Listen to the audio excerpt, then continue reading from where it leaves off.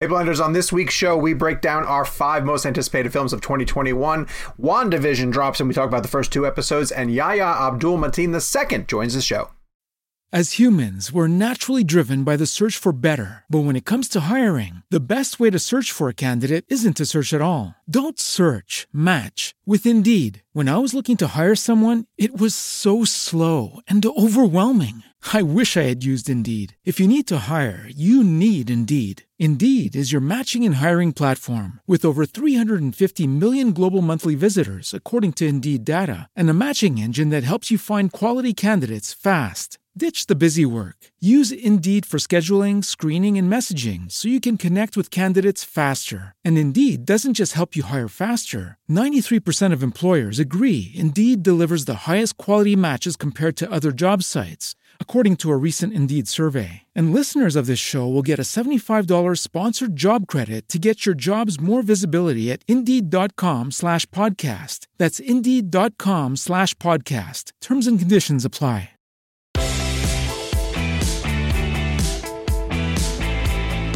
Hello, Blenders, and welcome to episode number 149 of Real Blend, a podcast that is dedicated to Kevin Feige's quarantine beard.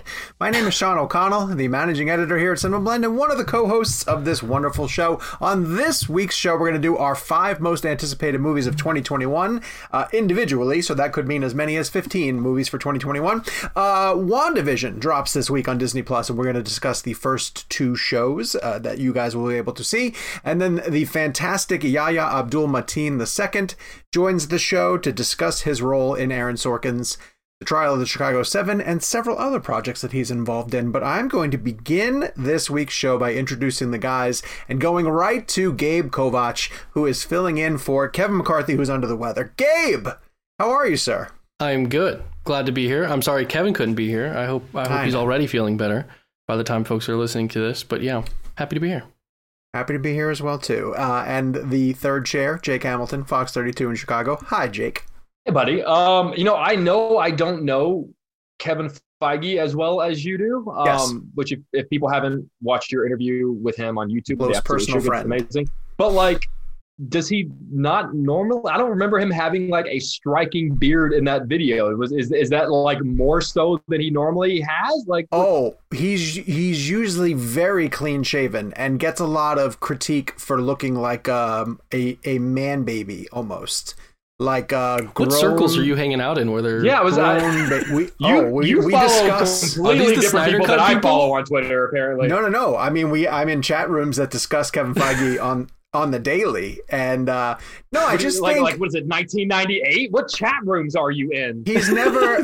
When you log in with your AOL chat rooms on my MySpace. I have a MySpace account that we discuss Kevin Feige. No, brilliant. You know how if like someone who's never had like let's say one day I showed up to the Real Blend show and had any kind of facial hair whatsoever. I wish you would. You guys would be. No, I physically am not able to because you don't have a can-do attitude. What I get here is like the wiry wisps of like who even of like a 15-year-old boy, essentially. You're describing my facial hair, Sean, so be careful. No, yours is very handsome. I find that if you wear like other than like 15-year-old boy t-shirts, then you can grow more than 15-year-old boy facial hair. That's not going to happen anytime soon. So. But my point being is that when Feige showed up with a beard, let alone any beard, and mind you, it's not even just me. Like I posted the interview to the YouTube channel for Cinema Blend. Not that I posted it. And it's doing very well. It's doing very well. Like after like 10 minutes and like 10,000 views. And I got really excited by all the comments. It has a lot of comments as well, too. Over 200 comments. And 80% of them are about Kevin Feige's beard. I watched that entire thing and never even noticed. Well, again, you have your priorities misconstrued. If you are also watching us on YouTube, because we do a video component of this show, hello. Thank you for joining us. Hopefully you've hit like and subscribe at this point. If you're listening to us where you get your podcast needs met, please hit the descriptions where we will have information on how you can go over to the YouTube channel and subscribe, because a lot of times we have video of the people that we're interviewing, including this week's guest, Yahya Abdul Mateen, who we're going to throw to in a hot minute. Before we do that, we have to get to the weekly poll. And I'm going to throw it to Jake because I know now that Gabe has seen the results. Third time's and the charm. this one was far closer. I mean, like ridiculously closer than I anticipated. Oh, I didn't like this one. Why? Because your choices were so random. Well, there are a lot of things coming. I know, but of the ones that are... Go ahead, tell people what it is. Okay, so the weekly poll that we posted on Friday was your most anticipated Marvel Studios project for 2021 is, and it's piggybacking on the fact that WandaVision is coming. So I included WandaVision for people who are excited. Then I wanted another television project, so I put Loki. Then I figured I would include one of their film projects, which would be either Black Widow, Shang-Chi, Eternals, and the third Spider-Man movie. Then, because I anticipated that if I put the third Spider-Man movie, the poll would be a runaway. So I chose Eternals. And then I gave people the fourth option of something else. So Jake, you would think think by that math, sorry to give you a hint, Jake, you would think with so much left for people in something else that would still just take it? Right. But that's not what happened. That's not what happened. Really? Go ahead. I honestly thought this was going to be the first time that Other won. Well, here I'll give you the choices one more time: WandaVision, Loki, Eternals, or Other. I really thought it would be Other because there's so much other stuff that's encapsulated with Other. Well, you're correct in that Other won. Okay, all right, sort of. But here's the breakdown. This is crazy. WandaVision 24.6%. Loki 25.7%, Eternals 23.2%, and Other 26.5%.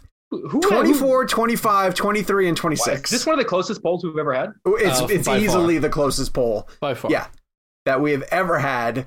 And stunning results for... So Loki, essentially second place, and then WandaVision third place. People love Tom Hiddleston. My number one video on my YouTube channel, my number one of all of the videos I've posted is Tom Hiddleston in my station here in Chicago. When he was here promoting a film, he came in studio and we had him stand in front of the green screen and do the weather, and he did it as Loki. He was talking about how his brother Thor was coming through Chicago, and that has 3+ million views, more than any of my interviews ever. People love to. How much money are you making off of that? 0. That's because that is a huge hit video. All right, so Gabe, what would you have voted for in that one? And if you're choosing something else, you got to tell me what your pick would be for most anticipated Marvel Studios project. I think Spider-Man 3 is the answer for me because I love it so much. But as you'll find later with anticipated, I think I'm more interested in intrigue. And I think with intrigue, there's got to be a little bit of mystery. You're not totally sure what you're going to get. So I would put Eternals as my pick because I have no idea what I'm going to get. And I'm excited for something that's hopefully fresh from Marvel. So I'll go and I'll say that obviously Spider-Man 3 is my most anticipated, if not of the entirety of 2021. Based on the trailers that showed for the Disney Plus shows that are coming between WandaVision, Loki, and Falcon and the Winter Soldier, the one that intrigued me the most was Falcon and the Winter Soldier. Really? It looks like it could be an extension, a 6 or 7 part version of what the Winter Soldier was, Captain America, the Winter Soldier, which is government intrigue, bit of spy thriller. There looks like there's a mysterious group involved. I like the fact they're bringing Daniel Bruhl back. I thought he was a very effective villain for Civil War. And I like the chemistry between Anthony Mackie and Sebastian Stan. So I think that could be a lot of fun. And I think that show is eventually going to get around to revealing who the next Captain America ends up being. You notice very specifically in that trailer, they don't show anybody donning the shield. And I figured that would be the big reveal of the trailer, and it wasn't. And so I assume they'll get to the point where that's my big thing about the MCU shows for me. I need them to be relevant to the big picture story. Mm-hmm. If we're talking an Agents of S.H.I.E.L.D. thing, which, let's be honest, you didn't really need to watch in the grand scheme of understanding what the MCU story was, then I'm not interested. I want, with WandaVision, people are saying, oh, WandaVision's going to set up this. And you think, Falcon and Winter Soldier is going to set up the next Captain. Cool. I'm all for I will give you 10 weeks of my time if that's the case. But don't create these shows and have like if I can get by in the MCU without watching them, then I don't want them. Like they should be required watching. I don't know.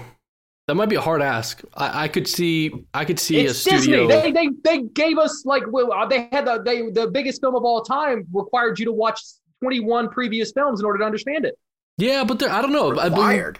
But when you're talking about, You don't think Endgame required you to watch the rest of the MCU to understand it? No, I think required implies that they forced me to watch it. I gladly watch. Well, you know what I mean. It's not going to mean anything to you unless right. you watch it. Sure. My point being is I'm curious. I hope they go that way, and it'll provide an experiment for this. But I'm curious of how much of that audience is really dedicated enough to invest the time in a TV show, or if they're just like, I just want to watch the movies, even if it's just from from their experience of how TV shows tie in, where it's usually not that important. Well, and that's what I was going to ask. Like, do you think it's arrogant that Marvel almost assumes like whatever they put out, you're going to watch and they'll tie in together? Like, I bring up and I can't remember who said it to me, but we were talking about the Marvel movies, and this person was like, I'm pretty sure I've seen like 3 or 4 of them. Like, I've seen Doctor Strange.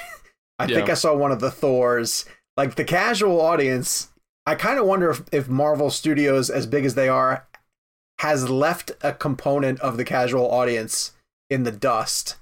Because, like, if you just pick up WandaVision this Friday... You can't just pick up WandaVision. No. Right. If you're on Disney Plus, you're like, all right, I'll give this a try. Yeah. You will have no clue what is happening. But honestly, like I'm into that. I mean, one of the reasons that I really fell in love with Lost, and Lost made me fall in love with serial television over episodic, is I like to be rewarded for my loyalty. If I'm going to give a show 6 years of my life, if I'm going to tune in every week, I want to be rewarded for. I don't. And granted, I get every show is going to have an episodic episode here and there. But I don't like the idea of a show where I can pop in the middle of season 4, watch an episode, and understand it in its entirety. Like, I should be lost if I joined you in the middle of episode or season 4. Like, I want to be rewarded for sticking around and giving you my time.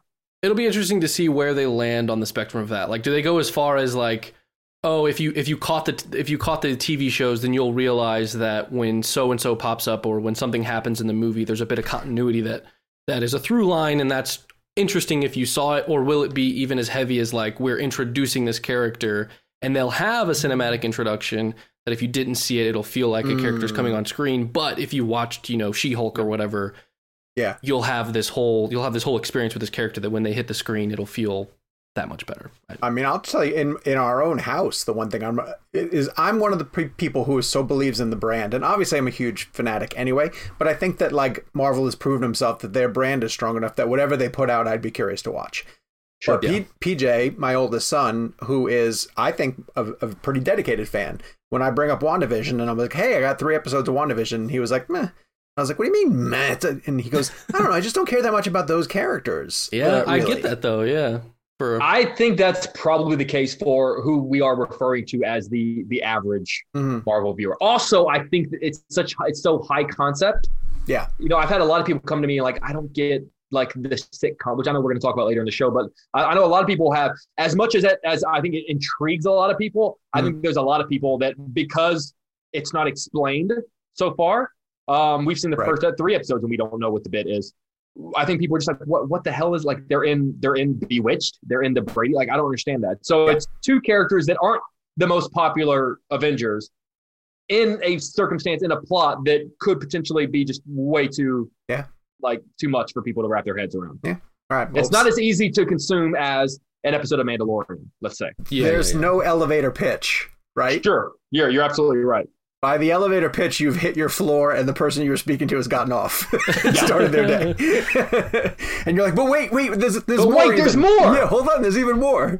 All right, so we'll get to the 3 episodes we have seen of WandaVision shortly in the show. But first, we want to get to our interview for the week. And we were lucky enough to get to speak to Yahya Abdul-Mateen II, who is just an incredibly smart and in-tune actor who has some incredible credits on his resume coming up. We discuss all of those, including specifically his work alongside Aaron Sorkin and that amazing ensemble in The Trial of the Chicago 7, which you can currently watch on Netflix. and is heavily in the awards race. So, without further ado, our interview with Yahya Abdul-Mateen II. So, one of the things that everyone said whenever the movie came out a few months ago, everyone kept talking about how timely and relevant the movie was, despite the fact that it was set decades ago. And, the more I think about that, I guess I just want to ask you, is that a good thing that we're talking about a movie that with this topic that's still relevant 40, 50 years? I mean, don't you look forward to living in a time where Chicago 7 is no longer a relevant film? That's a great question, man. I think it feels good to be able to think like that. I think we need to be able to think like that, right? We need to be able to dream on a future where we look at a film like that and we learn about history, and we learn.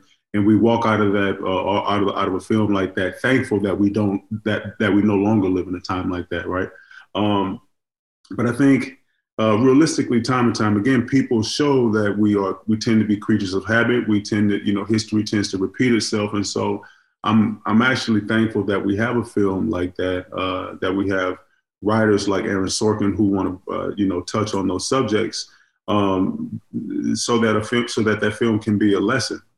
So that we have some type of blueprint, or maybe it's a lesson, or for other people it's a warning, or for other people it's inspiration to to find the cause and to align yourself with the cause. So I think that I tend to be of the mindset that history will repeat itself as long as people are around, but hopefully we have more and more people with a consciousness that allows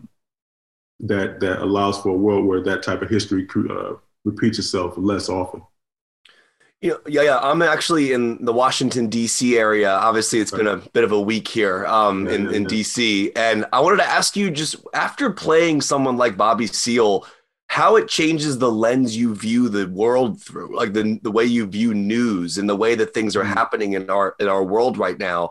I mean, obviously you are the person you are. You're playing a character in a movie who actually really existed. But I wonder, how it changes the way you view news. Like when you see a story like the Capitol story in DC this week, or things that were happening around the release of your film, does it change the way you viewed them, having played someone that impactful and important in history? Well, I want to separate the two. I want to look at some of the events around when our film came out first.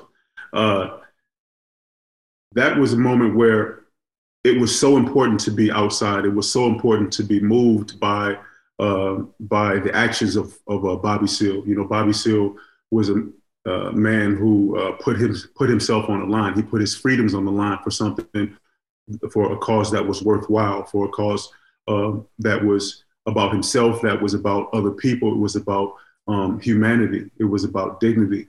It's about standing up for oppressed people who were oppressed by the government, people who were oppressed by the police. People who were being sent off to war when there were plenty of issues here at home to be dealt with, and he paid the price for that. And so I would say, as someone whose job it was to step into Bobby Seale's shoes and to step into the life of a revolutionary in the 1960 and 1968, 1969 in America, I was very honored to live in that moment, to have a film come out where I was representing one of those figures in that moment, in a time where the world needs examples of those figures from history. And so that was very much my relationship with being in the zeitgeist at the time of that. A couple of days ago, what happened a couple of days ago, I went to sleep, man. I cut the TV off. I did some yoga. I listened to my music. I relaxed, and I had a beautiful day, because that was none of my business, And how often does a person like Bobby Seale? How often would a person like Bobby Seale get to look out and to see things happening out in the world, violent things happening in the world, and have the luxury of saying, "Oh, not this time. I'm gonna sit back. and I'm gonna kick my feet up because that's none of my business. Wow. You know, and so I gave myself the luxury that I deserve. You know, I think as a Black man, as a Black American, as someone who has spent a lot of my time and effort on what I believe is the right side of history and fighting for the right causes, and a lot of emotional effort as well. And so I think that you know, Bobby Seale would have looked at that and said he wouldn't have been surprised. He would have seen it coming a long time ago, but he would also have said, I believe, you know what, that's not my business. I'm going to sit this one out, and it's perfectly fine, because I think, you know, when do revolutionaries get a break? You know, Right. and any time that he deserved a break, it was a couple days ago. Yeah. Yeah. There's a moment in the film that we, you know, wouldn't bring up the first time through in press because it's such a gut punch, and not that it's a spoiler in any kind of way, but you want it to have the impact and land when people see it for the first time, which is Bobby being bound and gagged in the courtroom. Now that we can circle back around to it, I need to know, like, your preparation for that scene. Is it something that you wanted to do early? Is it something you had to ramp up to? Did you want to get it done in one take? Was it emotionally impactful for you? Can you just discuss the filming of that scene? Yeah, sure. You know, that scene was something that you never know what's going to happen in those scenes like that. And I didn't want to go in with expectations in terms of performance. I wanted to go into that with a duty. You know, my duty was to be an advocate for Bobby Seale's experience and to preserve his humanity. You know, throughout the entire course of the trial, I think Bobby Seale was made an example of. It was the easiest to make an example of him.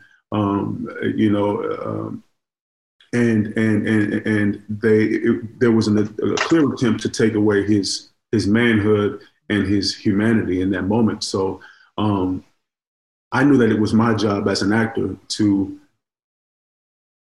grab hold of the things that made me human, that made Bobby Seale human, that made him a man of principle and integrity, and to hold on to that for dear life, and then walk through the fire and see how far I could get while holding on to that. So I knew that I would have to put myself through through a struggle, but that's, you know, oftentimes that's the job of an actor.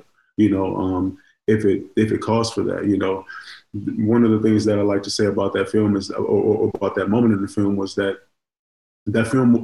moment wasn't designed to silence Bobby Seale. He had been speaking out and things like that, and it may appear as though it was designed to silence him, but what it really was, it was designed to break his spirit. Yes. And to make sure that once the gag came off, that he was not going to stand up and speak out any longer after that. And if you could break his spirit, a person like Bobby Seale, then you could break everyone. Then no one else had a chance, you know. So I tried to armor myself with all of that information, and all of that, you know, that emotional information, that emotional armor, and then walk through that, and then, you know, walk through that fire, you know. And I didn't care. I stayed in that position when we were off, even when I was off camera, you know, because it was important for everyone else in the courtroom to be able to see that and to be able to be physically, emotionally affected by that, you know. Is that your choice to do that, to stay in? Yeah, that was my choice. Yeah. Wow. Yeah, that was my choice to stay emotionally, you know, connected to that.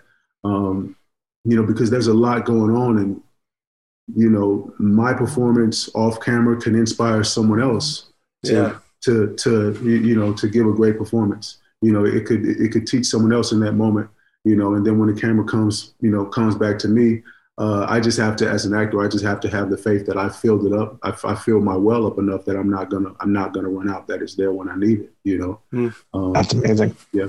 Wow. That's amazing. Wow. I'm going to shift gears, and I did want to get in a question about what I think is one of the greatest pieces of pop culture I've ever seen in my entire life, which is Watchmen. I geeked out with you last time we spoke, and the only thing that frustrates me about Watchmen is, no, it has nothing to do with you, is the fact that Alan Moore, who famously won't watch his adaptations, will never see how unbelievably good it is. Like to the point where, as much as I love his work, I wish I could grab him by the lapels, like put him in front of a TV and just be like, dude, watch this, man. If you could watch your Watchmen with Alan Moore, and when it's done, kind of maybe ask him a question, get his thoughts on some aspect of it. What is a moment, or what is an aspect of your Watchmen that you'd love to get his thoughts on? It's a great question, man. I think I'd just say, so how do we do? You know, I think just the simple, so how do we do? I liked our show, and you know, I liked our show for different reasons depending on what day it is. Sometimes I like it because it's Black. Other times I like it because you get to kick racists in the mouth. You know, other times I like it, you know, because we invited a lot of, you know, a lot of people had to sit at that table in order to enjoy that series. You know, so you got people who watch, you know, action. You got people who watch dramas, HBO shows, Black dramas. You got fans of Regina King. You got people who just kind of fell into it because they like, you know, they love Damon. You have people who came into it with their arms crossed, you know, knowing that it wasn't going to be anything worthwhile. And then by the end, they were, you know, salivating over it and couldn't wait. So, you know, it was a show that brought a lot of people together. And I would love to just have the opportunity to say, so, hey, you know, so what did you think of our show? What did you think of your show, you know, in our minds? And I'd see where he'd go from there. Oh, yeah. So thank you for indulging me with that one. The bar sequence is obviously one of the most incredible scenes I've ever seen, and from a TV or even movie standpoint. I actually wanted to ask you about the stillness of the character. Yeah. I think what's brilliant about what you do with Dr. Manhattan is he's so powerful, but at the same time he comes across very still. It's a very chilled delivery in the sense of the way he speaks, but he's talking about such heavy material. Mm-hmm. And I wanted to ask about that idea of being an actor, saying the things you're saying, having the power that your character has, but vocalizing him in such a still way. I think it was just kind of like, to me, that's what kind of resonated so well. Yeah, well, he has the type of power that one doesn't. It doesn't help him. It doesn't help him. You know, he doesn't need assistance. You know, so he has the power. He goddamn knows that he has it. You know. And so he's incredibly frustrating. I remember I told the first day that we were filming The Bar with Regina, in between the takes, we were maybe a couple hours in, and I leaned over. I said, "I'm so sorry." I said, "I'm so sorry if I'm not giving you what you need." As an actor, I want to give. You know, right. The more I give, maybe the more I get back. But definitely, I want to be a good scene partner. Especially for Regina King, you know, but I knew I kind of had the same mind as that this character, he's going to sit back and he doesn't need a lot of physical effort. What you need to do as an actor is to have the visual understanding, is to have a crystal clear understanding so that you can be effective without much of a show. So, you know, my goal was to make sure that he was powerful, extremely high status, an extremely frustrating person to deal with. And sometimes that means that the agreement is that, you know what, I'm never going to come to you. You know, you're always, I'm going to approach you and I'll say, would you like to go on a date with me? You know, and then I'm going to sit down in the seat. But after that, you know, we'll see. You know, I won't give so much effort physically. I'll give a lot of. I'll make you work a lot from the brain. You know, so it was fun. It was fun, but I imagine extremely frustrating to be his partner. Yeah, we could honestly talk film with you all day and storytelling. We have the time for one more question. I also just want you keep mentioning Regina King too. I hope you had a chance to see one at Miami. It's amazing. I have not seen it yet, but I cannot wait. I can't wait to see it. I got the screener, man. You can come over. Yeah, it is unbelievable. She crushed it. It. All-star, man. She's so great. But I do want to get your insight into this because, coming off of Watchmen and its success on HBO Max, there's a lot of people who are wondering how we're going into 2021 with a lot of HBO films or WB films that are going to be going to streaming in theaters. Yeah. And they worry that, entertainment doesn't play quite as well on streaming. You obviously have the Matrix movie, which we talked about. How do you feel about the fact that some people might see a movie like that at home on streaming because of where we're at right now? Look, I love movies. I love going to the movies. I walked past the movie at the Grove. I was shopping at the Grove the other day. Walked past the movie the other day and got a little bit down because I wanted to go in. I missed that. That's my place of, not my place of employment, but it's just about my place of employment where I get to show my work. I think we're in a situation where we have to do what's best to keep what's best so that we can get back.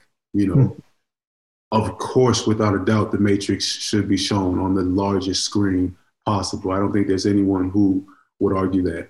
At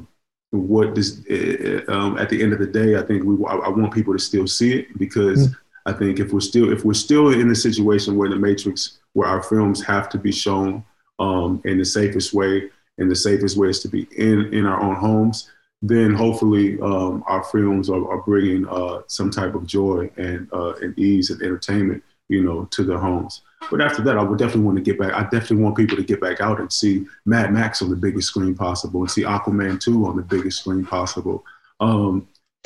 Because we dream at those scales, we imagine at those scales, and I think we want to celebrate our films at that scale as well. I'm excited about your Furiosa movie, man. It's going to be awesome. I'm so excited about Anya Taylor-Joy. It's a big one. It's going to be cool, man. I get to do some crazy character building with that one.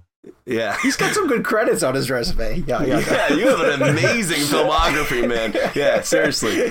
Well, Thomas, we have to wrap, but thank you so much for your time. Continued success with Chicago 7, too, and we really appreciate you coming back around and spending some time with us. I appreciate y'all. Thank you so much. Yeah, thank you. Take care. Bye, guys.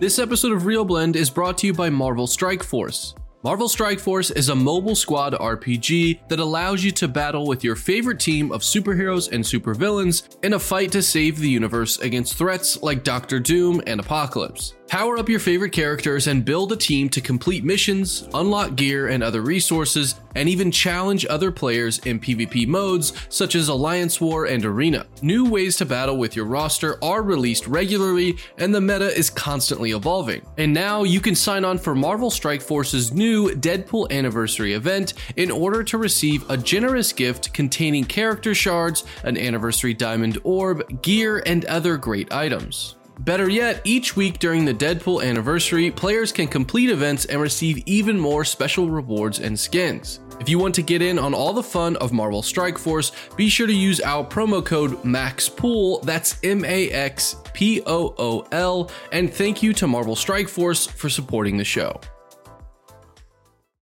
As humans, we're naturally driven by the search for better. But when it comes to hiring, the best way to search for a candidate isn't to search at all. Don't search, match with Indeed. When I was looking to hire someone, it was so slow and overwhelming. I wish I had used Indeed. If you need to hire, you need Indeed. Indeed is your matching and hiring platform with over 350 million global monthly visitors, according to Indeed data, and a matching engine that helps you find quality candidates fast. Ditch the busy work. Use Indeed for scheduling, screening, and messaging so you can connect with candidates faster. And Indeed doesn't just help you hire faster. 93% of employers agree Indeed delivers the highest quality matches compared to other job sites, according to a recent Indeed survey. And listeners of this show will get a $75 sponsored job credit to get your jobs more visibility at Indeed.com/podcast. That's Indeed.com/podcast. Terms and conditions apply. Obviously, we want to thank Netflix for giving us time with Yahya Abdul-Mateen II, and hopefully we will continue to have him back on the show multiple times because he's got a lot of amazing films to talk about. But we're going to shift over to talking points for the week because we're going to start resuming a conversation that was prevalent in 2021, and I am afraid it might be still pretty relevant as we work our way through this year. Big movies on the release calendar getting pushed back. Some of them are rumored, but one is confirmed. Jared Leto's Sony picture Morbius, which is a Marvel adaptation, which is part of the Spider-Man universe that doesn't have Spider-Man in it, unusually, Yes. has moved from March to October. And that's confirmed. It's officially moving back. And so along with that report comes news that No Time to Die, the latest James Bond film, which is scheduled for April, is potentially looking at a pushback. So we're looking ahead. We're in January right now. We're looking ahead to what theaters might look like and the vaccine rolling out, and these March and April films starting to think about the fact that they're not going to be ready to screen in theaters. Jake, why don't you kick us off and tell us how much trouble do you think we're in terms of big movies coming and when we're going to get to see them in a theater? I think it's interesting. Do you remember it really wasn't that far from a year ago today that how drastic we kind of all thought Universal was being by pushing Fast and Furious 9 back a year. Yep. Remember, we were all, because at that point, movies were kind of starting to push back.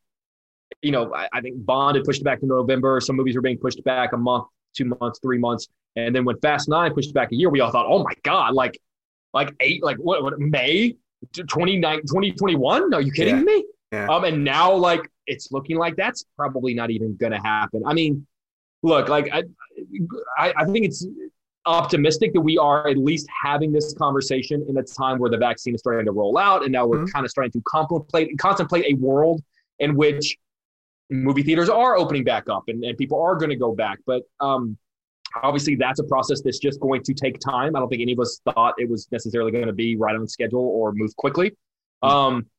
So, I mean, it doesn't necessarily, it's a bummer because I feel like the first few months of the year, there really wasn't much going on anyway, but they're probably at a point where they have to decide not just marketing, but like Super Bowl. Like usually Super Bowl ads are huge, and they probably are at a point where they're at the make or break, and you have to imagine probably a lot of those May films, if things were going to be on schedule, we're going to have Super Bowl ads. But is there a point in spending $3 million or whatever the price tag is this year if you don't know when people are going to be able to access your product? So I think Super Bowl and the point that these, the rollout promotion campaigns are going to have to start pretty soon if they were to come out in May, and which is why I think they are jumping ahead on making these decisions.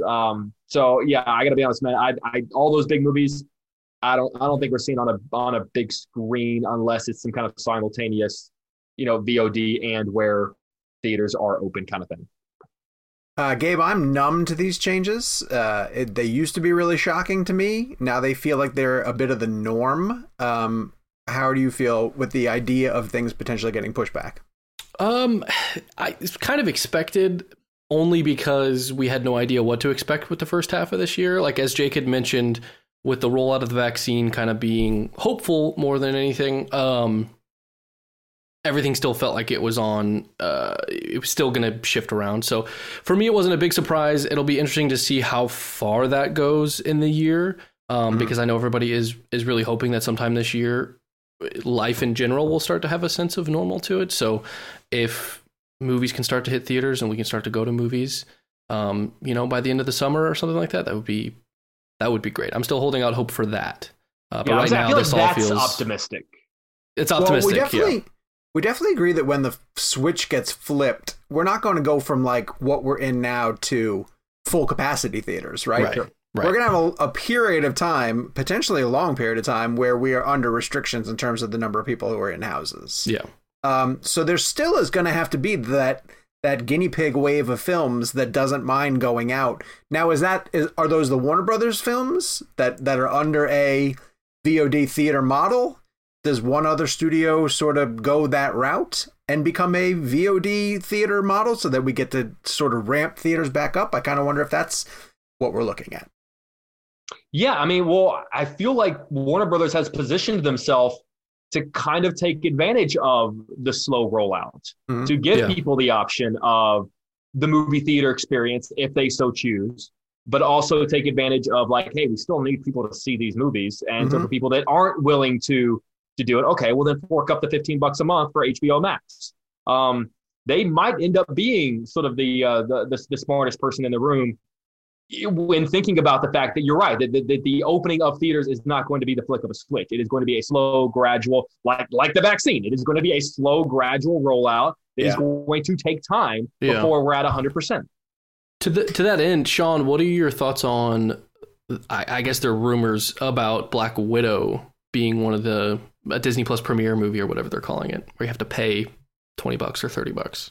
I could absolutely see that being a test case that Disney uses that's stronger than Mulan for a film that people would pay for that's on the streaming service.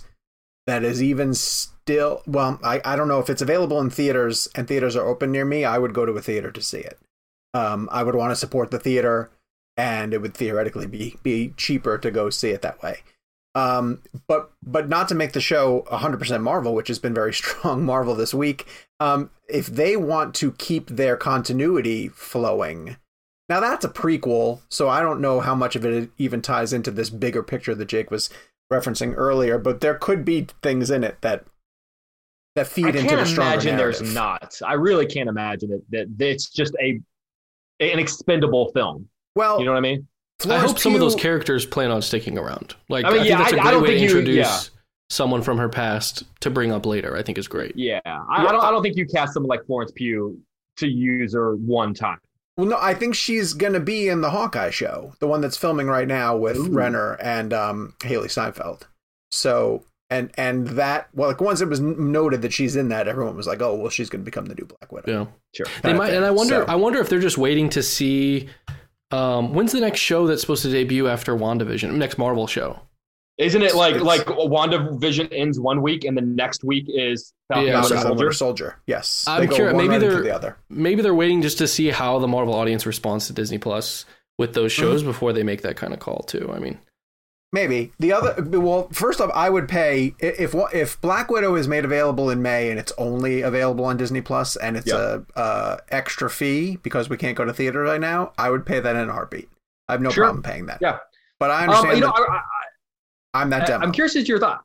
I read an interesting thought because someone was complaining. I saw when that article came out about Black Widow, the people were complaining about the idea of having to pay the $30, especially since we have been spoiled these past few weeks with HBO Max and getting Wonder Woman and all those films, the films that we are going to be getting. And someone brought up the idea of, is it getting these films so accessible for free that's making people watch them just so nonchalantly, like without really any care? Like should people not be used to getting a big, massive blockbuster without paying, essentially? Like should we go back to reminding people that these big blockbusters need to be paid for? I think we absolutely should, because I think people kind of dismiss the studios of like, how much do I actually owe the studios? Sure. But you owe the studios a lot.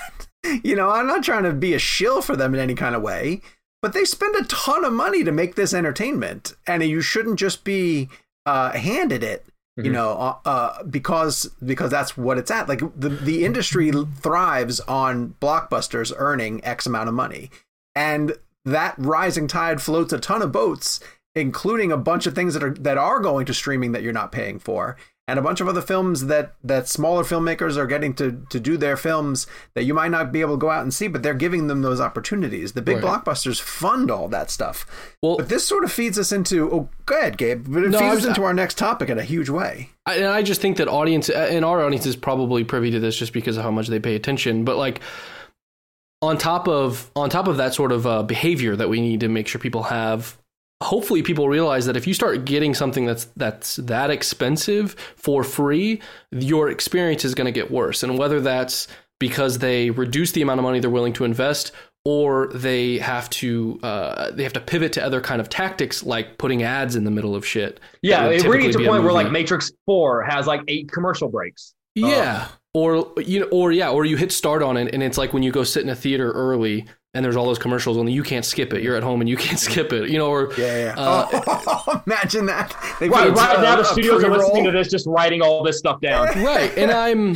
spitballing here, but it's an inevitability that if you're not paying them a premium for it, if you're not paying them money up front, if they're not expecting a return directly on the investment, they got to have to figure out other ways like advertising to to meet that goal. I'll give you a personal example of that that I face every single day, which is I watch Pardon the Interruption, one of my favorite shows on television. And I watch it on Hulu because I don't pay for the ESPN premium app, right? And when I hit the commercial break and it comes up and it says 270, it's like it chips away a piece of my soul because I can't skip past it. So if they do figure out some kind of way to put commercial breaks, throughout a movie that you want to watch, or like you say, that pre-roll at the beginning that you just can't skip. Oh God, they're gonna make that whole experience atrocious. Or it gets even more nefarious than that, where this is a larger tech sort of issue, but they start selling your information to advertisers in order to make money on the back. That happens with a lot of stuff already, where you think you're getting a product for free, but really they're using you as the product in order to make money, and it's never a great deal to get something for free. It's just never gonna be. Except for this show. Except for this show. Exactly. Well, but for $5. But to that point, if the movie going experience, because we're not paying for it to a degree, starts getting worse, then a lot of our favorite filmmakers are going to start jumping ship. Like you think Martin Scorsese would ever let someone release one of his films with like commercial breaks in it, or hell, we'd be there for 18 hours watching it. They're already long as they are. But yeah, like I can't imagine, and then all of a sudden Netflix is like the sole proprietor for every great filmmaker out there. Right. And then Netflix costs $80 a month because of how much, like they're shilling out. Eventually it evens out one way or the other. One way or the other, we are going to be paying. Yes. Well, I'm glad you mentioned Netflix, because they seem to be the antithesis to this discussion that we are having, which is paying for something because we should reward the studios, so picking up a premium slice. Netflix instead decides that in 2021, they're going to drop a new film every week onto their service for all of us to enjoy. And while I had a couple of people point out to me before, like, having this conversation, they were like, yeah, but it doesn't guarantee like one really good movie every single week. Well, no studio ever guarantees that. No, but I'll at least say that, like, there's a slate of filmmakers who are attached to a lot of those projects. Absolutely. And what struck me as, so they had a trailer, like a montage trailer of everything coming for 2021. And it is star-studded. Like, they kick it off with the Red Notice, which is The Rock and Gal Gadot and Ryan Reynolds in a film Spreadsheet heaven for whoever put that cast together. Yeah, right, exactly. The guy, Rawson Thurber Marshall, that's no offense to that man. I'm sure he's extremely nice. That's just the worst name. I can never get his name down pat. I feel like I'm missing something throughout it. He directed Central Intelligence with The Rock. He directed We're the Millers. Yeah. He's got a couple of big things. Dodgeball. He directed Dodgeball, and his name is Rawson Thurber. I want to say Miller, but it's Marshall, is what it comes up as. Anyway, he directed that. Zack Snyder has Army of the Dead that's coming. They showed their first footage for that. The clip ends with, it has Lin-Manuel Miranda, who's directing his first film. Halle Berry is directing her first film. The clip ends with Adam McKay's film that he's directing with, Jennifer Lawrence and Leonardo DiCaprio. Oh my God. It's like you do. We have discussed the line disappearing, between I'm a movie star and my movie goes to Netflix. That Netflix trailer was the mic drop of everybody's coming over here to work for us. I feel like the last year has really been an indicator that a big name attached to a film, especially a streaming film, does not equate quality. It's fantastic as an entertainment reporter, because I looked at that slate and I looked at that trailer of all the films coming out and thought, ooh, that's a junket. Ooh, that's a junket. Ooh, yep. that's an interview I want. That's an interview I want. I will say the batting average on the quality of films that they put out is not, for every trial of the Chicago 7, you got 10 films that you just sort of go, sure. I was waiting to see what film you were going to throw under the bus there. Nah, not that stupid. But yeah, you get, and there have been a lot of really great stars for which we've gotten some great interviews attached to films that really weren't that great. And I think I would just be a little bit more excited about that big announcement if the batting average for those films was just a little bit higher. Because at this point, the stars aren't really doing it for me, man. I got to be like seeing all those people, like, sure, okay, that's great. But like, I'd rather have a bunch of great movies with no-name people than all of those faces attached to movies that I don't like. For sure. But I will say this, in the conversation that's going about the streaming services and what should you subscribe to and when do you cut the cord and how many streaming services is too much, a lot of the conversation lately has been about Disney Plus and HBO Max because of different moves that they have made. Warner Brothers obviously letting all their theatrical slate come to the service, and Disney Plus having Marvel and Star Wars has been very, very helpful to them. I thought this was maybe not a needed move, but a very smart move by Netflix to say, hold on, we got a lot of stuff cooking as well, too, and make sure that you're sitting up and paying attention to what we're going to break. Now, is all of it going to work? Not necessarily. But I think that they're going to be a pretty strong player in this ongoing Oscar race as well, too. This may become the year that they solidify a Best Picture win, potentially, depending on how things all shake out. They got a lot of talent that's going out for certain things. So we'll see. I mean, I thought it was really important for them to not that their name was ever off the radar, but put it back onto the radar as Disney Plus and HBO Max were making a lot of waves. I was going to say, which one of those announcements do you think caused them to have the board meeting to put this video together? Was it HBO Max? It's got to be the HBO Max one, right? That was the one that where they also had to come together and go. I remember we joked because as soon as that announcement happened, I got a notification that was like, look at all this stuff that's coming to Netflix from the Netflix app. And I was like, somebody's freaking out. Someone called a meeting. Yeah. All right. And right now Disney Plus is going, we still got Mandalorian. Yeah. I'm sorry. Disney Plus announced 10 Star Wars films or 10 Star Wars projects, and Marvel announced 12 projects. Look, I've paid for Disney Plus for 84 months. You know what I watched? Well, you paid it all up front, remember? The Mandalorian. You don't use it for anything else? No, I don't. I'm trying to think what else I use it for. Well, I use it for Marvel, because I own everything. I have all the Marvel movies. You watched Soul. You watched Soul and you loved it. I did, yeah, but I love it. That alone is worth your subscription, right there. I gotta be honest, dude. I think right now, dollar for dollar, I think HBO Max is way better value than Disney Plus. I mean, I can't make that argument in terms of the Marvel stuff. The quality of the films, they got all the DC. Okay, Mr. Snyder Cut. Yeah. You got all the DC films, and you got Snyder Cut's not on there yet. It's not on there yet. In a couple of weeks. Hope. I know. Don't have that date yet, unfortunately. But we do have a date for the book. We do, March 1st. I'm not sliding HBO Max in the least bit. I think that their programming is phenomenal. I would drop, and I've made this argument to Michelle, I would drop Netflix before I dropped either of those two. But Michelle watches Netflix a ton. She watches a lot of shows. She binges a lot of shows that she's never caught up on. So she's currently locked into something called Southern Charm, which is a reality television show set in Charleston. Big soap opera type thing. A lot of fun. Hard pass on my book. Yeah, it's not really up your alley, but have any of you guys watched and I guess we should be talking about it, or at least watching it, because he might be the new Bond, but have you guys watched Bridgerton? No, not yet. Have I. My mom really likes it, which is something. Is he going to be the next Bond? He did say his response to the rumors was a very charming and honest response. When he was asked about it, he basically said, like, if you're a British actor within a certain age, you're going to be rumored to play James Bond. Yes. And that was the first one where I went like, it's true. Yeah, it's very true. But, I can't testify as what I've never seen Bridgerton, so I can't testify. What are you in the middle of, Gabe? What'd you say you're in the middle of? Oh, I'm in the middle of watching, speaking of soap operas, Downton Abbey.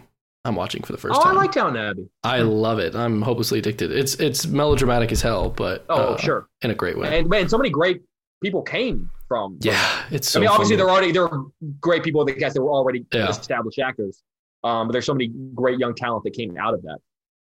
Let's shift over to the Gotham Awards, which is one of the first big award ceremonies to happen in this bizarro. Best superhero in Gotham goes to Batman. goes through.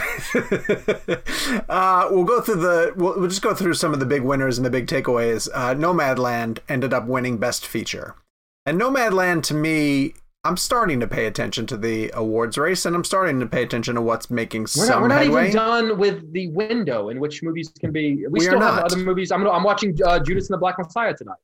Ooh, I got that link. Nomadland does feel like it's getting some traction at the very least. Sure. It feels like a movie that people are getting behind. That Minari also feels like is it that movie that like we all think is going to be it, and then we realize that it actually peaked way too early and something else? Is it The Social Network? Is it The Star Is Born? Because there's always that movie that we all kind of think, because we also kind of, I know we're talking about the Gotham Awards. The critic, oftentimes, and I know it's like top of all these like critics awards and everything, those don't always or even often correlate or transfer to the Oscars. Correct. And there are a lot of things that can happen between now and April. Sure. A lot of big movies we haven't seen yet. That will shift the narrative 1,000 times. Well, to this end, Nomadland in the Best Picture category ended up defeating The Assistant, First Cow, Never, Rarely, Sometimes, Always, and Relic. Four films that will not get Oscar nominations. Yeah, I'm about to say, like, that's like, I'm kind of surprised that Sound of Metal wasn't. I would have thought Sound of Metal would have been a contender for that. But Riz Ahmed got it. He got Best Actor, did he not? Sure. Yeah, and I do see his stock rising in the Best Actor category. A race that I feel like was potentially talked about being sort of a foot race between Anthony Hopkins and Chadwick Boseman. And now it seems like Riz Ahmed is sort of kind of at least joining that crowd. Worth noting that for the Gothams, Riz Ahmed beat Chadwick Boseman. Ma Rainey's Black Bottom, Chadwick Boseman. And I was surprised that like Hopkins wasn't nominated or was not nominated. That's why it's also like it's weird because like they're also already voting on like there are a lot of movies we haven't seen. Was it Malcolm and Marie? Like right. So this is interesting. In the Gothams, Frances McDormand was nominated in the Best Actress category, did not win. She lost to Nicole Beharie, who was in a film called Miss Juneteenth, which is actually a fantastic film, and she's incredibly good in it. But I just find that unusual because Frances McDormand is Nomadland, with all due respect to Chloe Zhao. I mean, she is the movie. So it's a little bit strange to give that Best Picture and not also recognize Frances McDormand. So the other one was Kingsley Ben-Adir, who won for Breakthrough Actor for playing Malcolm X in One Night in Miami. That movie scares me from an awards perspective of those guys all stealing focus from each other. Yeah. I read that like 2 are going for actor and 2 are going for supporting actor. Okay. I asked the 4 of them because we spoke to them over the weekend. One of the questions I asked was, you know, this is such an ensemble piece, and all of you guys like have formed really such a brotherhood, and you're all and it only works if all of you are in this together. Yet we were about to enter a period of time where you're all about to be pitted against each other. and what kind of conversations you have to have, ahead of that, going like, okay, we're about to enter this narrative where people are going to be deciding which of us is better than the other. And they all gave very, honest, or very, kind of like, look, like we, if anyone gets nominated, it makes more people watch the movie kind of thing. But like, that's kind of a shame. Like if the 4 of us, like we're like entering into this world where like we had to listen to groups of total strangers decide which one of us was the best, I would feel bad for the 3 of you when I. You don't check out the Twitter feed. Twitter feed's a lot of that. No, it scares me. Gabe, you have not seen One Night in Miami yet, correct? No, I'm watching that this weekend when it drops. Jake, if you had to do exactly what you just said and give an award to one of the 4. Who are you choosing? I gotta say Kingsley. His Malcolm X I thought was one. I thought Malcolm X had sort of the best scenes and the most sort of to chew on. And I thought his performance with that man, a really interesting period of time, not too long before he was assassinated, where you really are questioning, what he was dealing with at that time. And I just thought he just really, I mean, you think of obviously Denzel being sort of the end all be all when it comes to playing Malcolm X, but the fact that we could now even have a conversation where there are 2 equally great performances that you could even like I'm not saying it's as good, but the fact that we could even be having a conversation where you could sort of go, I mean, it's a different movie, right? It's a different movie. It's a different performance. Like Denzel's was far more widespread. This is much more focused. I don't know. What about you? To that end, I'm going with Eli Gorey and his performance as Cassius Clay. And that, without even knowing who he'd be up against, it feels like a great supporting performance. You'd put him in that category, which might be interesting if he ends up going lead, because it's hard. None of them are really lead, or they're all lead. I'm not quite sure which direction to go with it. It feels like they have the most amount of screen time, but I think a lot of the film hinges on Cassius and his conversion to the Nation of Islam, but also the weight on his shoulders of how he is supposed to use his platform. Some of that goes on to Sam Cooke, and I think Leslie Odom Jr. is phenomenal as Sam Cooke, but I think a lot of that falls on Cassius, of like, you are a global personality right now, and if you don't use that to speak to some of the injustices that are going on right now, I think it's a really difficult role. I also think it's really difficult to portray somebody who is so recognizable to all of us. And, you know, you talk about Denzel, you have Will Smith, who played Muhammad Ali in a film, and I believe got a nomination, but did not get the win. Is that how that went? That sounds right. That is correct. Yeah. Will Smith's never won. Oh, okay. So I just thought he's tremendous. I thought he nailed the charisma of and Samantha on our staff interviewed him, and she had a tremendous question for him. She said, Cassius is so charismatic and likable, but he's also just so arrogant and self-centered. Like, how do you make an arrogant character likable?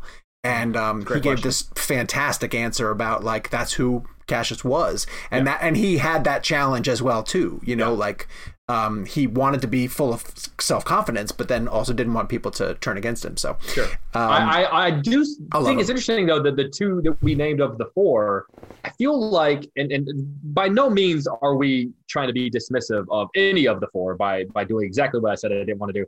But like Leslie Odom Jr. is the one who's actually getting the most Oscar buzz for Sam Cooke. Interesting. And maybe it's just because he takes it that extra level of actually singing in the film, which, you know, anytime you throw that element in there, it kind of puts someone a little bit more ahead of the competition. For sure. So, well, are your interviews up yet? Yeah. They have dozens of views. Head over to the Jake's Takes YouTube channel and enjoy him talking to the cast of One Night in Miami. I'm sure it's outstanding. Before we get too far into this year, let's single out our 5 most anticipated films of 2021. So if you were only able to go see 5 films this year, or stay at home and watch 5 films. Sure. One of Gabe's is absolutely Dune, but I wonder what his other 4 are. Gabe, why don't you run through and tell us what your other 4 are? Or is Dune not one of them? What if it wasn't? I'd be shocked if it wasn't number 1.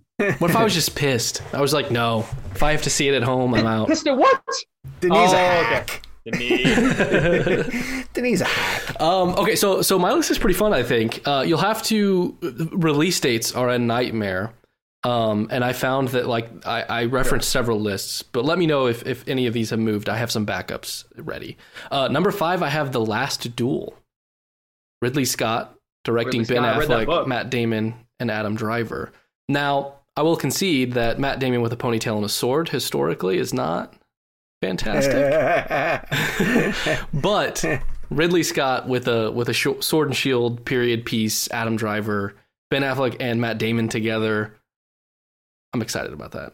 I don't really need to know much more. Nuts. It's like it's the true story of the last time that France ever had a trial by combat. Yes, it was like the last officially sanctioned. 2 friends essentially who had to do it. Yeah, it was. I think it was like a knight and a squire or something like that. Yeah, it's the sort of, you know, it's a fairly graphic story as to why it is that they are doing this, but it's a wild story, man. And I think Ridley Scott, can nail it. I'm in. So I'll keep moving. Number 4, I have Death on the Nile, which maybe is an oddball pick. You guys know that for me, a whodunit is... You saw that trailer, right? Yeah. But you know for me that a whodunit is... You saw the first one, right? I love the first one. A whodunit for me is comfort food. Yes, Knives true. Out is very much that movie. I love a good mystery. I especially love a mystery where it's snowing outside. Everyone's huddled into this train car. I absolutely love the first movie. I had a great experience watching the first movie, and part of this is wishful thinking, because I have such a great memory of. I had a random Saturday where my afternoon freed up, and I was like, I'm just going to go see a movie, and I went and saw that by myself. Had a grand time. And I hope I get to do the same this year. So it's a bit wishful. I'm also very excited about it. Kenneth Branagh as Poirot, I think, is great.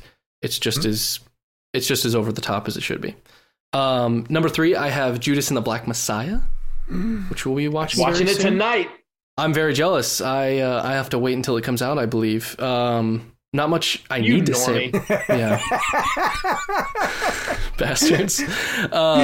Daniel Put him on Kaluuya. FaceTime tonight and just point it at your TV. Yeah, that'll do it justice for me. Exactly how I like to watch movies. So what did they say, Jake? Hang on, I gotta rewind it. His name is Judas. No, I don't think his name is Judas. The talent behind that, even to Ryan Coogler. Judas. Oh my god. Number 3, Judas and the Black Messiah. Good one. Daniel Kaluuya looks fantastic in that. Oh my god, it looks Well, great. Keith Stanfield, everyone involved Yeah. is fantastic. Also, Jesse Plemons, who I love. Jesse Plemons, fantastic. Last Night in Soho for number 2. Yeah.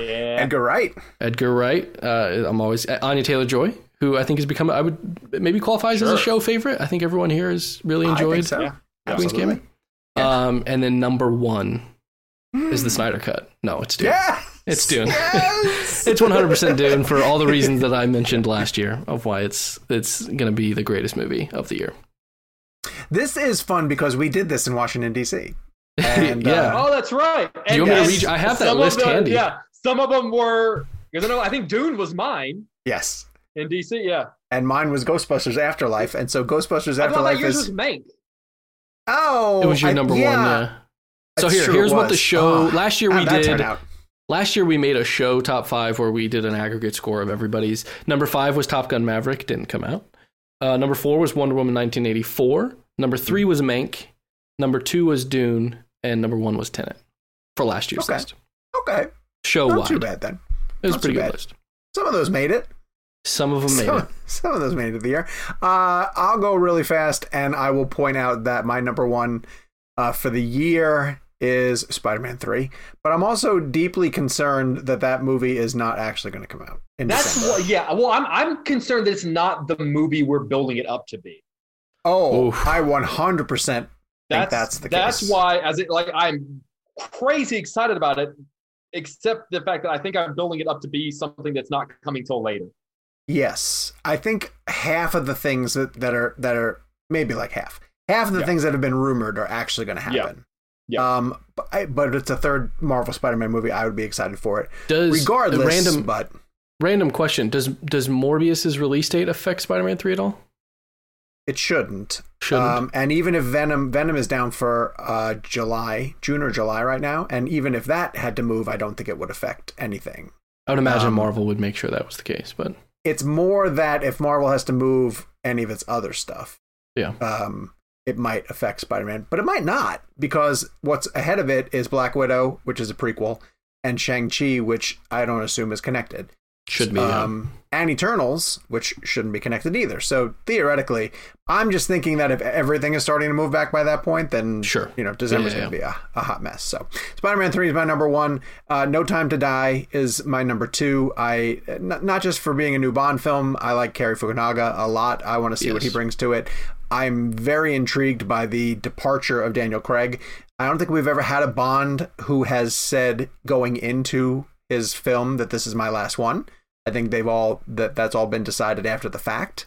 So this has given them the opportunity to potentially write it into story. And this is, Craig has been the only one that's had a story arc that has essentially carried over from film to film to film. So I don't know if it's going to be like a passing of the baton type thing, or if they figure a way to give him a happy ending. So I really want to see how that goes. Number 3, I went with Ghostbusters Afterlife, hoping that still comes out. I am very intrigued at what Jason Reitman is going to do with that. I love the fact they're bringing the original guys back. I love all the people who are tied to the main story, Carrie Coon, of course, being one of them. And so I just feel like that's going to hit the nostalgia sweet spot for me. The Snyder Cut, of course, is on there. I'm dying to see what happens with that. Obviously, if you've listened to the show for even a minute, you know what my fascination with that is, so that's why that's there. And my fifth one might be a bit of a surprise, but it's The Many Saints of Newark, and I'm excited because this is definitely coming to HBO Max. The Sopranos prequel. You got James Gandolfini's kid playing Tony, and another killer cast, Vera Farmiga and Ray Liotta and David Chase returning to that world.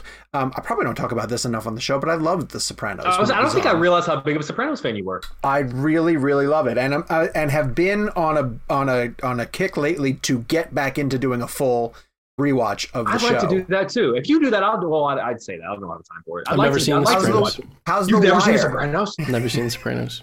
Hey, Kevin, how's Lost? We could do this all day. Yes, we could. The Sopranos. That's why he is called in tremendous, sick, so he Gabe. didn't have to answer for that. So, Gabe, you have to watch The Sopranos just for Gandolfini. Like, Yeah. you will be blown away by how good he is in that part. I've seen several and bits of everyone his else. performance, but yeah, I do need to watch it. You're right. Edie Falco is tremendous in God. that show. It's so many incredible, Even like a bunch of incredible guests, like performances. Steve Buscemi has an amazing guest arc as his cousin, Tony. Oh Yes. my! The Russian episode. There's so many amazing, dude. It's phenomenal. And so yeah, I kind of want to get it. And I can remember. So I can remember we were living down here, and Michelle and I were newly married, and I didn't have HBO, and I drove over to my mom's condominium because she was out of town and she had HBO to watch the finale. And when it cut to black, I'll never forget, like everyone else, I assumed that like the power went out or the cable dropped its feed or something. Like the gut reaction to that ending is still really visceral. And in hindsight, thinking about it, I think it's a brilliant way to end. I kind of don't understand anybody who's mad at that ending. I think it's really fitting. So I'm intrigued to see what he does with that movie. I've grown into it. I feel like we shouldn't be talking about the ending now that Gabe has admitted to not having seen it. Well, I think I kind of know the ending. I would say, are you? I don't understand how you can like have a job in pop culture and not, I don't want to ruin it for any listeners that maybe are gonna want to binge it, but I think I know the ending because when it happened, it was a big thing. Like on my high horse.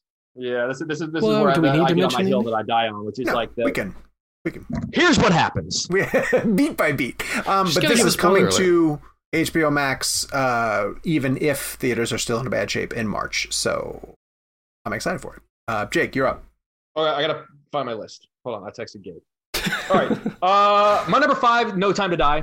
Nice. I'm with you, and that I'm not sure that it would have made my list if it weren't his last Bond, but because there has since been such a narrative thread through all of Daniel Craig's Bond films, I can't help but wonder if they're going to do something with it being his last one, unlike anything we've ever seen. I know people get mad at this idea, but like I wouldn't be opposed to them killing off his Bond. I'm not saying obviously they're not going to kill off the character of James Bond because we're already talking about who's going to be the next one. But like, why couldn't his, in the same way that like, you know, even though he didn't really, but like Batman, like Christian Bale's Batman was killed. You're like, why couldn't they? Like, why couldn't they kill off his Bond? My number 4, just because I love these films, the new Mission Impossible. It's the only series out there that I genuinely think is getting better every single film. Like every film I think is better than the last. And you know that I think with Macquarie coming back, I mean, who knows what the hell is going to happen. Number 3, Matrix 4. You know, I am a defender of Matrix 2 and 3. And I can't help but think that like Lana Wachowski, who is I think the sole director on this, probably has had time to maybe look back at some of the faults about how it ended and thought about, okay, like how can I retcon this? Or I was gonna say you saw part 3, right? I liked part 3. I think part 3. I think the fight scene in the end is awesome. And I think the freeway chase in Reloaded is one of the best like chase scenes of all time. For sure. So yeah, I'm very intrigued to see. And also like technology in the world of computers has changed a lot since the revolutions. And so I'll be curious to see like how the updating of technology That's the Bible. Revelations. Well, it's still the end. It's still the end. That might be what they call Matrix 4. Who knows? Do you think it's odd Lawrence Fishburne is not back? Or do you think that's story specific? I do, especially considering the fact that he's the only one that actually survived. Yeah. What I am disappointed about is that Lana, she wanted to bring back Hugo Weaving as Agent Smith, but couldn't get him back because he had a scheduling conflict with a play he was doing in London. But what's ended up being, he just couldn't get out of it. He was committed. It just happened to be whenever they were filming Matrix 4. But the thing is now, what I'm curious is he back and we don't know it? Because obviously, like, theater shut down. They were able to move forward with production, or was it too late and they couldn't rewrite it and they had to, I'll be curious to see if they were able to find a way to bring him back. I hope they brought him in. And I actually hope that Fishburne is actually in it and has just been coy this whole time. I hope if it's story specific, because I know that there's another actor who's been cast in it who they thought might be young Morbius. Like, if that's part of the plot, then fine. Yeah. Then I understand that, but we'll see. And my one is Dune for all the reasons that that Gabe would explain more eloquently. Oh no, wait, no, my number two is Spider-Man 3. Thank you. But I was going to say. Yeah. Sorry. Yeah, Spider-Man 3, but very much a hang up in that, like, I think I'm excited for a movie that's not actually happening. Yeah. I like the reason it is so high for me is because I keep convincing myself it's this Spider-Verse film. It's going to be a highlight of all your favorite things. It's going to be an introduction to the idea of the Spider-Verse. I think it's setting up the movie that I want it to be. So I think I'm wrapping my head around the fact that maybe I shouldn't be as excited as I am. And then number one being Dune for all of the reasons that Gabe explained more eloquently than I ever could. Dune Part 1. We'll see. See, that my heart sinks when I think of what if they don't. But like, that's what it is. Isn't that how he's treating it? No, that's right. And it's the right way to do it. It's like the first It. It's the right way to do it. Yeah. Yes. Do. They should call it Do. Do. This week in movies. Liam Neeson has a movie coming out called The Marksman. Did you guys do that junket? Yes, Eric did it. He got Neeson and someone else paired. I forget who it was. But I did not ask him how the movie is. Promising Young Woman, which we've raved about on the show, is coming to VOD. On the collective Real Blend Top 5, I believe? It was. It was number 3 or 4? 3 or 4. If you haven't yet had a chance to go listen to our conversation with Emerald Fennell, please do that and check out Promising Young Woman. This is one of the titles that was in theaters but is benefiting from that very short window that Universal negotiated. It's a Focus Features film. Locked Down is coming to HBO Max. Jakey has seen it. Tell us about your girl's new film. I got to be honest with you. I actually really liked it. For people that don't know, the whole kind of bit behind the film is that it was conceived, written, and filmed during quarantine. And it's basically about a couple that is not doing well and kind of just about to split before being forced to lock down together. Obviously, it hits a lot of very familiar beats that were all kind of, who's in it? Mention who's in it. People might know. So it's Anne Hathaway and Chiwetel Ejiofor, are the couple that are married. And after getting past sort of and accepting the fact that, okay, they're locked down together, through particular circumstances, they come up with the idea of stealing a diamond. It gets there because, But here's what I'll say is that I actually did enjoy it, and I did. Ocean's 8 spinoff. It does kind of have an Ocean's 8 sort of feel to it. That was a live reaction of Sean watching the trailer there. It's interesting because I'm just not sure. Like, I was ready to experience a lot. I mean, like, it's well written. Doug Liman directed it, who is like a very established. Like, it's not some random person who they got to show up and do. It's Doug Liman. Like, he knows what he's doing. Yeah. And the showcasing of how sort of quarantine and lockdown affected all of us, and I'm assuming affected a lot of couples that were forced to kind of stick together, especially couples that, I'm sure this is a very real thing where couples were having trouble and then all of a sudden were forced to kind of like face each other in these very intense and close quarters, in crazy circumstances. And then it ends up being sort of this fun kind of heist film at the end. There are a lot of aspects about it I really like. I'm just not sure that I was ready to like, that any of us are far enough removed from this to be able to look at a scene where like people are lined up to go to a grocery store and a guy walks out with stacks of toilet paper Absolutely. Like, Absolutely. I'm not quite sure Yeah. I'm ready to laugh at that just yet. And a lot of it is played for humor. And while so much of the film is well done and well written and well acted, I mean, both Chiwetel and Anne are fantastic. I feel like I would have loved this movie 10 years from now, 15 years from now. Okay. But like right now, I'm just sort of like, look, like, oh yeah, I really enjoy it, but like, give me a break, you know. But this is a better version of what I guess kind of like Songbird wanted to be, which is like take advantage of a moment. I still think the most perfect example of using this moment that we're in history for entertainment is Host.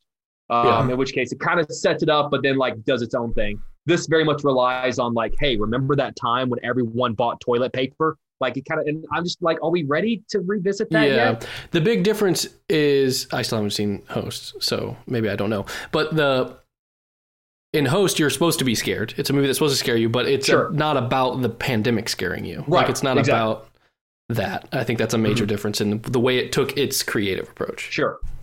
But you'd recommend Lockdown? Oh, absolutely. It's going to be available on HBO Max. So, like, the irony of, like, many people are going to be watching it while locked down and while in quarantine. And you know, the chemistry between Anne and Chiwetel is really fantastic. And it's a really, like, I think you will be I was very pleasantly surprised. I sort of went in with the attitude of, like, is this some, you know, like the whole bit, I think, you know, it's kind of being sold on the, like, hey, this was filmed during quarantine, which, like, is a part of it's like, I don't care. But they're in scenes together though, right? Oh yeah, absolutely. Like it was one of the first, 'cause keep in mind, like a lot of other movies right now are being filmed under sort of COVID, but this is one of the first big ones that they were able to pull off. Okay. So much so that a lot of the extra, like, so they shoot a lot of scenes at Harrods. A lot of the because they couldn't really get extras there because of all the COVID protocol, a lot of the like extras in the film are actual like, Harrods employees who just so happen to be there working, abiding by all the COVID precautions. Huh. So they got pretty creative in how they were able to pull it. Doug Liman told me something really interesting, which is that like moving, because I asked him, I said, what did you experience directing this film that moving forward could influence how you make movies?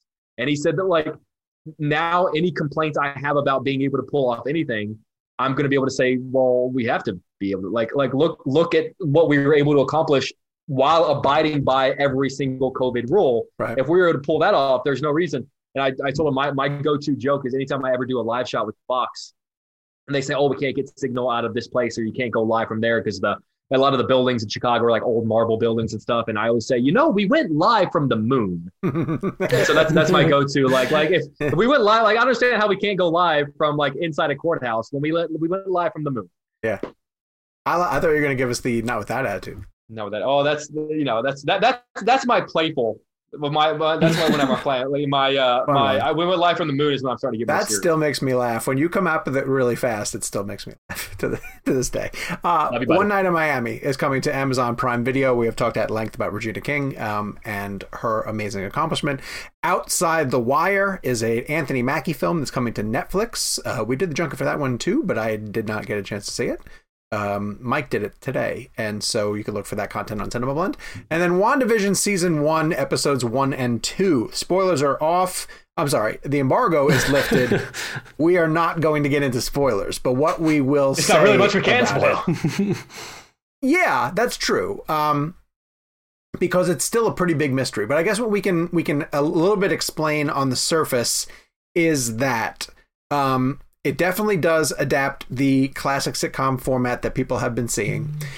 Each episode is going to be a new decade. So it starts, episode 1 would start in the 50s. It's essentially a Dick Van Dyke rip. And it's putting Wanda and Vision into an episode of what would be a Dick Van Dyke type show for them. But I don't think it's giving much away to say that the show makes it pretty clear that at times throughout the episode, they don't know why they're in it, right? Like they go through most of the show kind of being in the show and being characters from the show, and then they do break character once in a while to hint at like, why are we in this? They're almost like the audience, like they're the voyeur for the audience, and because you know, like them, we also don't know, because you know it can't just be a bit like, oh, isn't it fun to watch these characters in sitcoms? Right. You know, if this is going to be part of the MCU and the MCU narrative, there has to be a reason. I have a theory. I don't know. Is it a spoiler if I give my theory? Probably. At this point, yes, I would think it is because people haven't seen much of anything. Mm-hmm. I would let people watch it before we start getting into. Can I ask a question? You can tell me offline. I want to hear it. Can I ask a question? And feel free to answer with no comment if you think that it's maybe too spoilery. Do you know when the show is set within the MCU's timeline? No. Okay. That's what I assumed. Yet. Yeah. There is a bigger mystery though, and it's hinted at strongly in episodes 1 and 2. Mm-hmm. There are bits that hint at that there's bigger things 3. Going on. And 3, yes. Which we've seen the first 3. Jake, I want to ask you though, this is Marvel's first foray into sitcom television. Did you think it worked? For the most part, yes. I know we've seen the first 2. I don't think we're ruining anything by saying that. Like, I really dug. And here's the deal: it's probably going to be a case by case basis, since each episode is a different style of sitcom and a different era of sitcom. I really dug them in Dick Van Dyke. I really dug them in what is kind of like Bewitched. The third episode we saw is a little bit more sort of like the Brady Bunch, which leaned a little bit too much on the sitcom shtick, because like while I do enjoy the weirdness of them being in the sitcom, I also kind of like, okay, let's keep this like give me some bit as to like why this is so weird. Mm-hmm. I mean, if you watch the trailer, you clearly see that like it looks like it starts to turn full blown Marvel. I'm assuming by the end, it looks like there are action scenes, which we saw none of really. And so, you know, I for the most part, yes, I would say it worked. And you know, I almost wish that like they just gave us the first 2, because after the first 2, I was like so like into it, and then by the third one, I was sort of like, okay, all right, well, that's an episode. You are tough to please. Oh, okay. Okay, how do you feel? No, I do agree with you. In the third episode, the sitcom shtick was too heavy. Yeah. It gets slapsticky for a reason that I don't want to give away. There's a plot point that they try to lean into. What most impressed me about it is that it doesn't in any way, shape, or form feel like a long movie chopped up into pieces. Correct. They designed it to be episodic, and they designed it so that the characters completely understand that they are in different episodes, which I found really fascinating.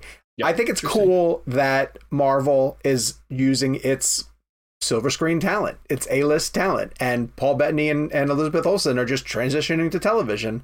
And I thought that their comedic chemistry, which is not something that the MCU ever needed to really lean on, is ridiculously good. I thought that they were really great with the humor of each of the decades.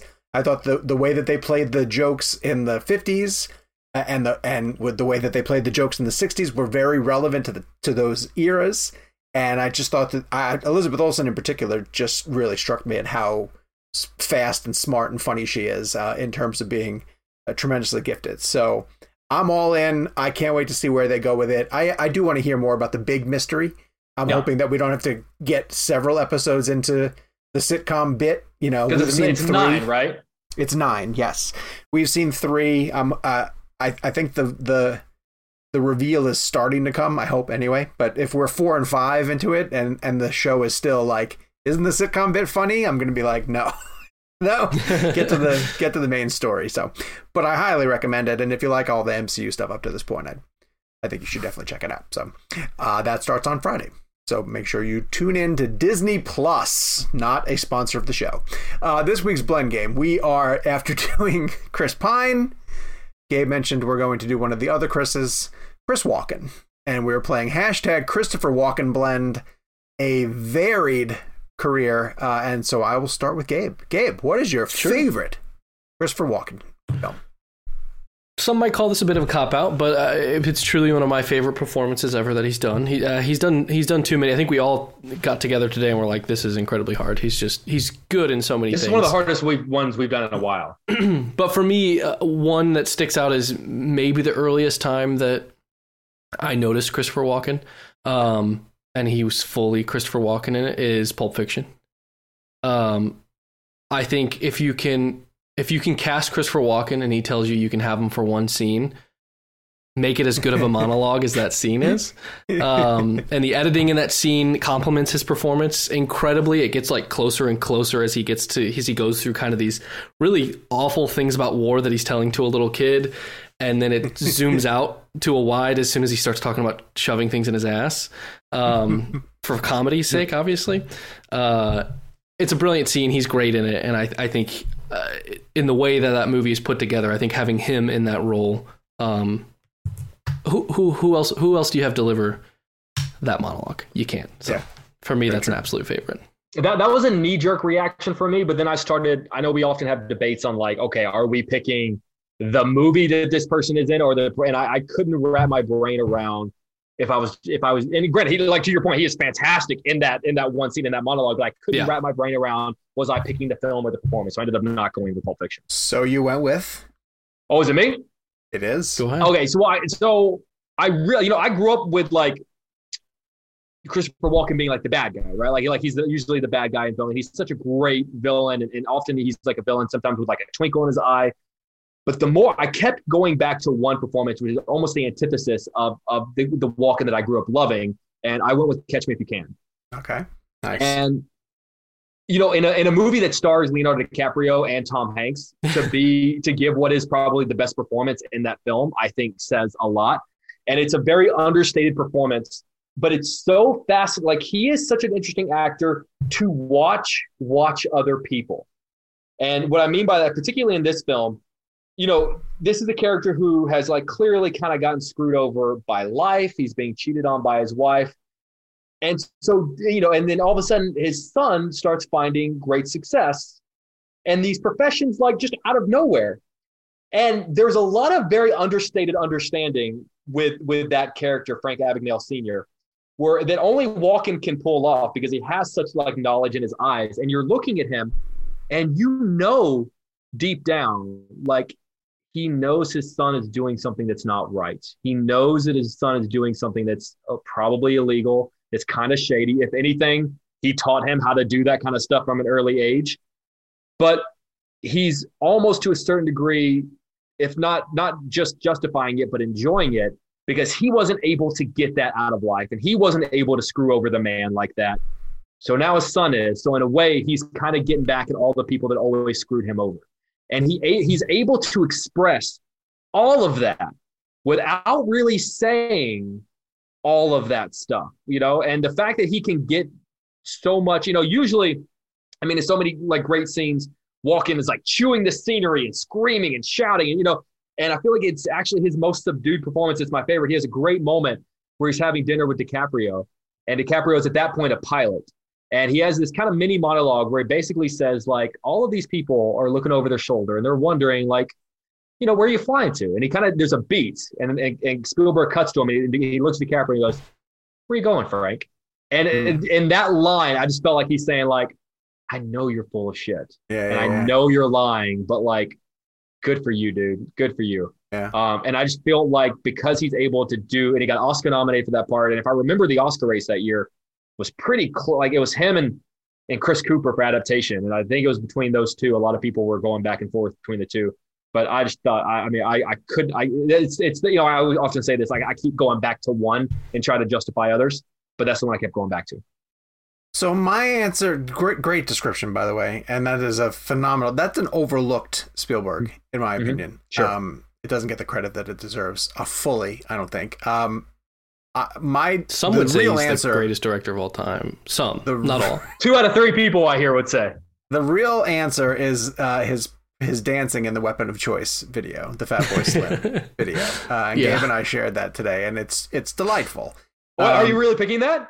No, but it's inspiring my choice. If you pick that, I would be like, I love that music video. As a favorite performance, I mean, it's a performance. There's undeniable performance. Piggybacks off of that because my choice, in all honesty, is Hairspray.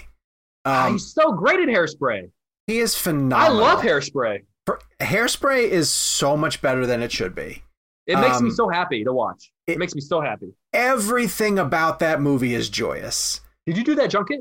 Yes, I did. I got Walken and Michelle Pfeiffer for that junket. Yes. Wow. And Travolta. Wait, was Walken paired with Travolta? No, everybody was solo. Oh my God! Travolta was paired with the girl.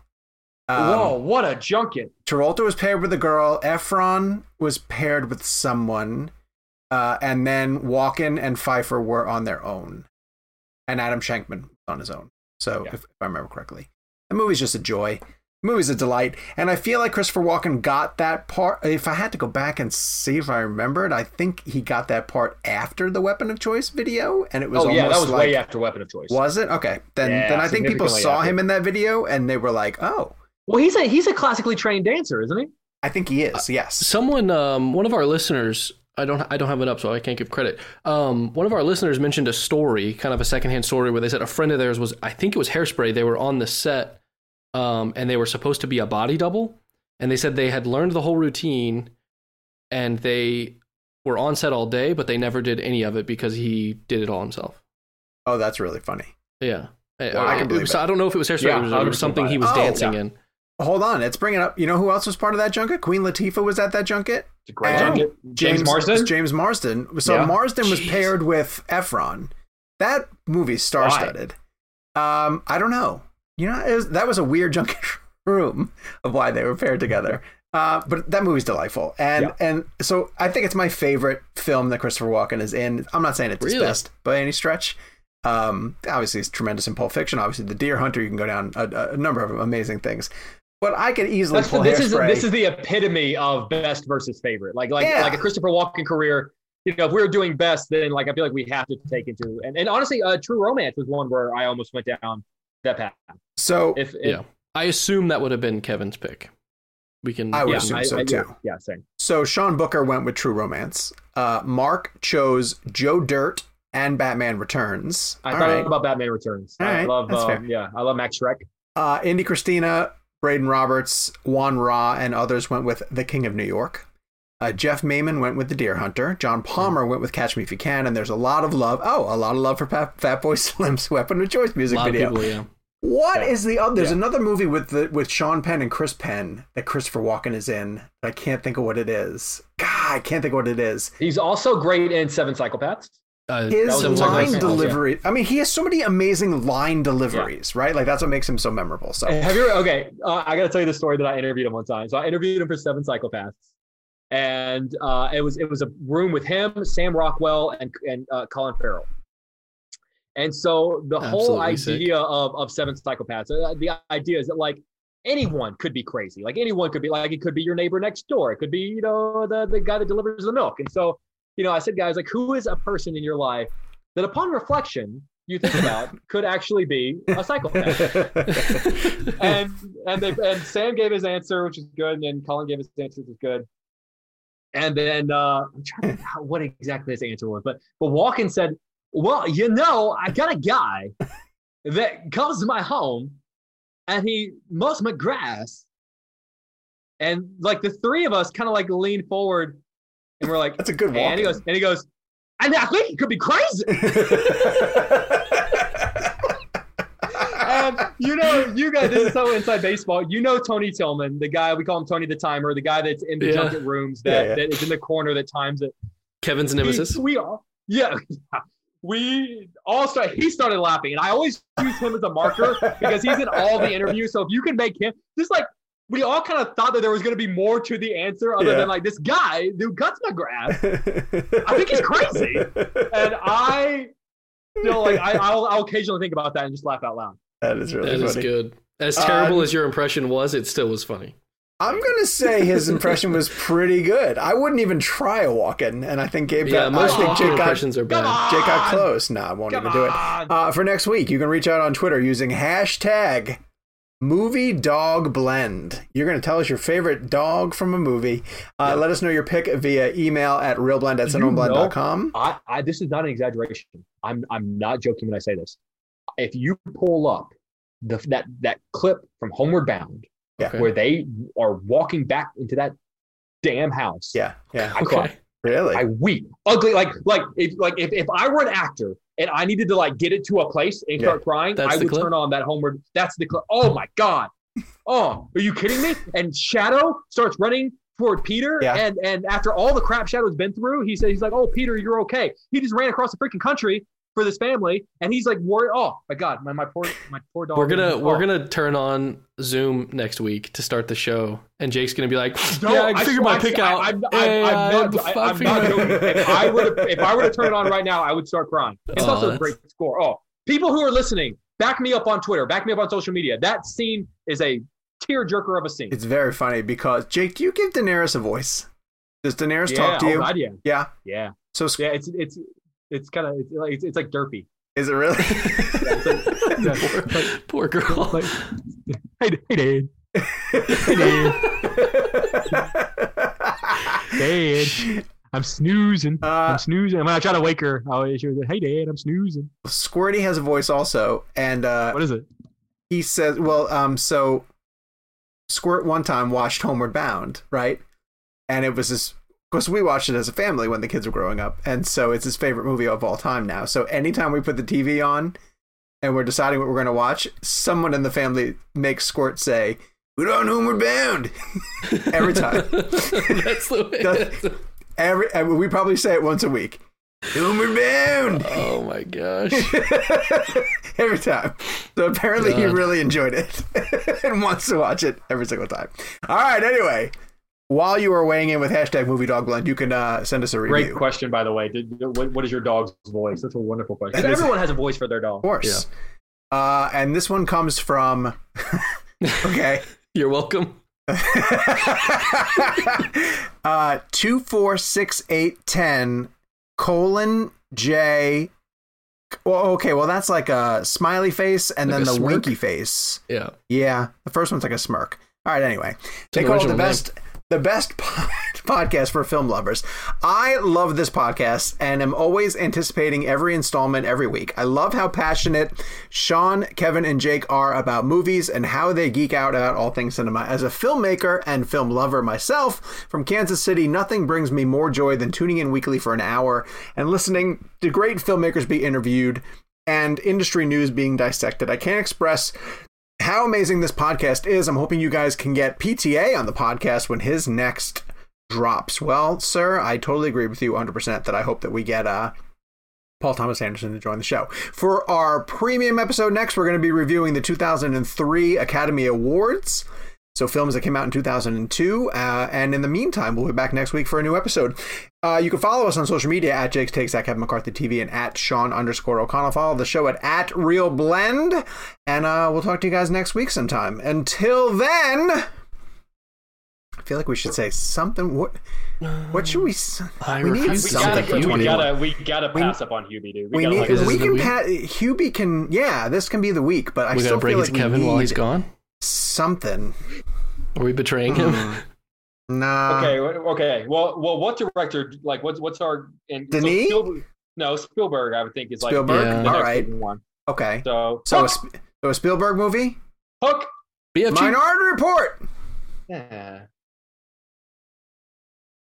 As humans, we're naturally driven by the search for better. But when it comes to hiring, the best way to search for a candidate isn't to search at all. Don't search, match with Indeed. When I was looking to hire someone, it was so slow and overwhelming. I wish I had used Indeed. If you need to hire, you need Indeed. Indeed is your matching and hiring platform with over 350 million global monthly visitors, according to Indeed data, and a matching engine that helps you find quality candidates fast. Ditch the busy work. Use Indeed for scheduling, screening, and messaging so you can connect with candidates faster. And Indeed doesn't just help you hire faster. 93% of employers agree Indeed delivers the highest quality matches compared to other job sites, according to a recent Indeed survey. And listeners of this show will get a $75 sponsored job credit to get your jobs more visibility at Indeed.com/podcast. That's Indeed.com/podcast. Terms and conditions apply.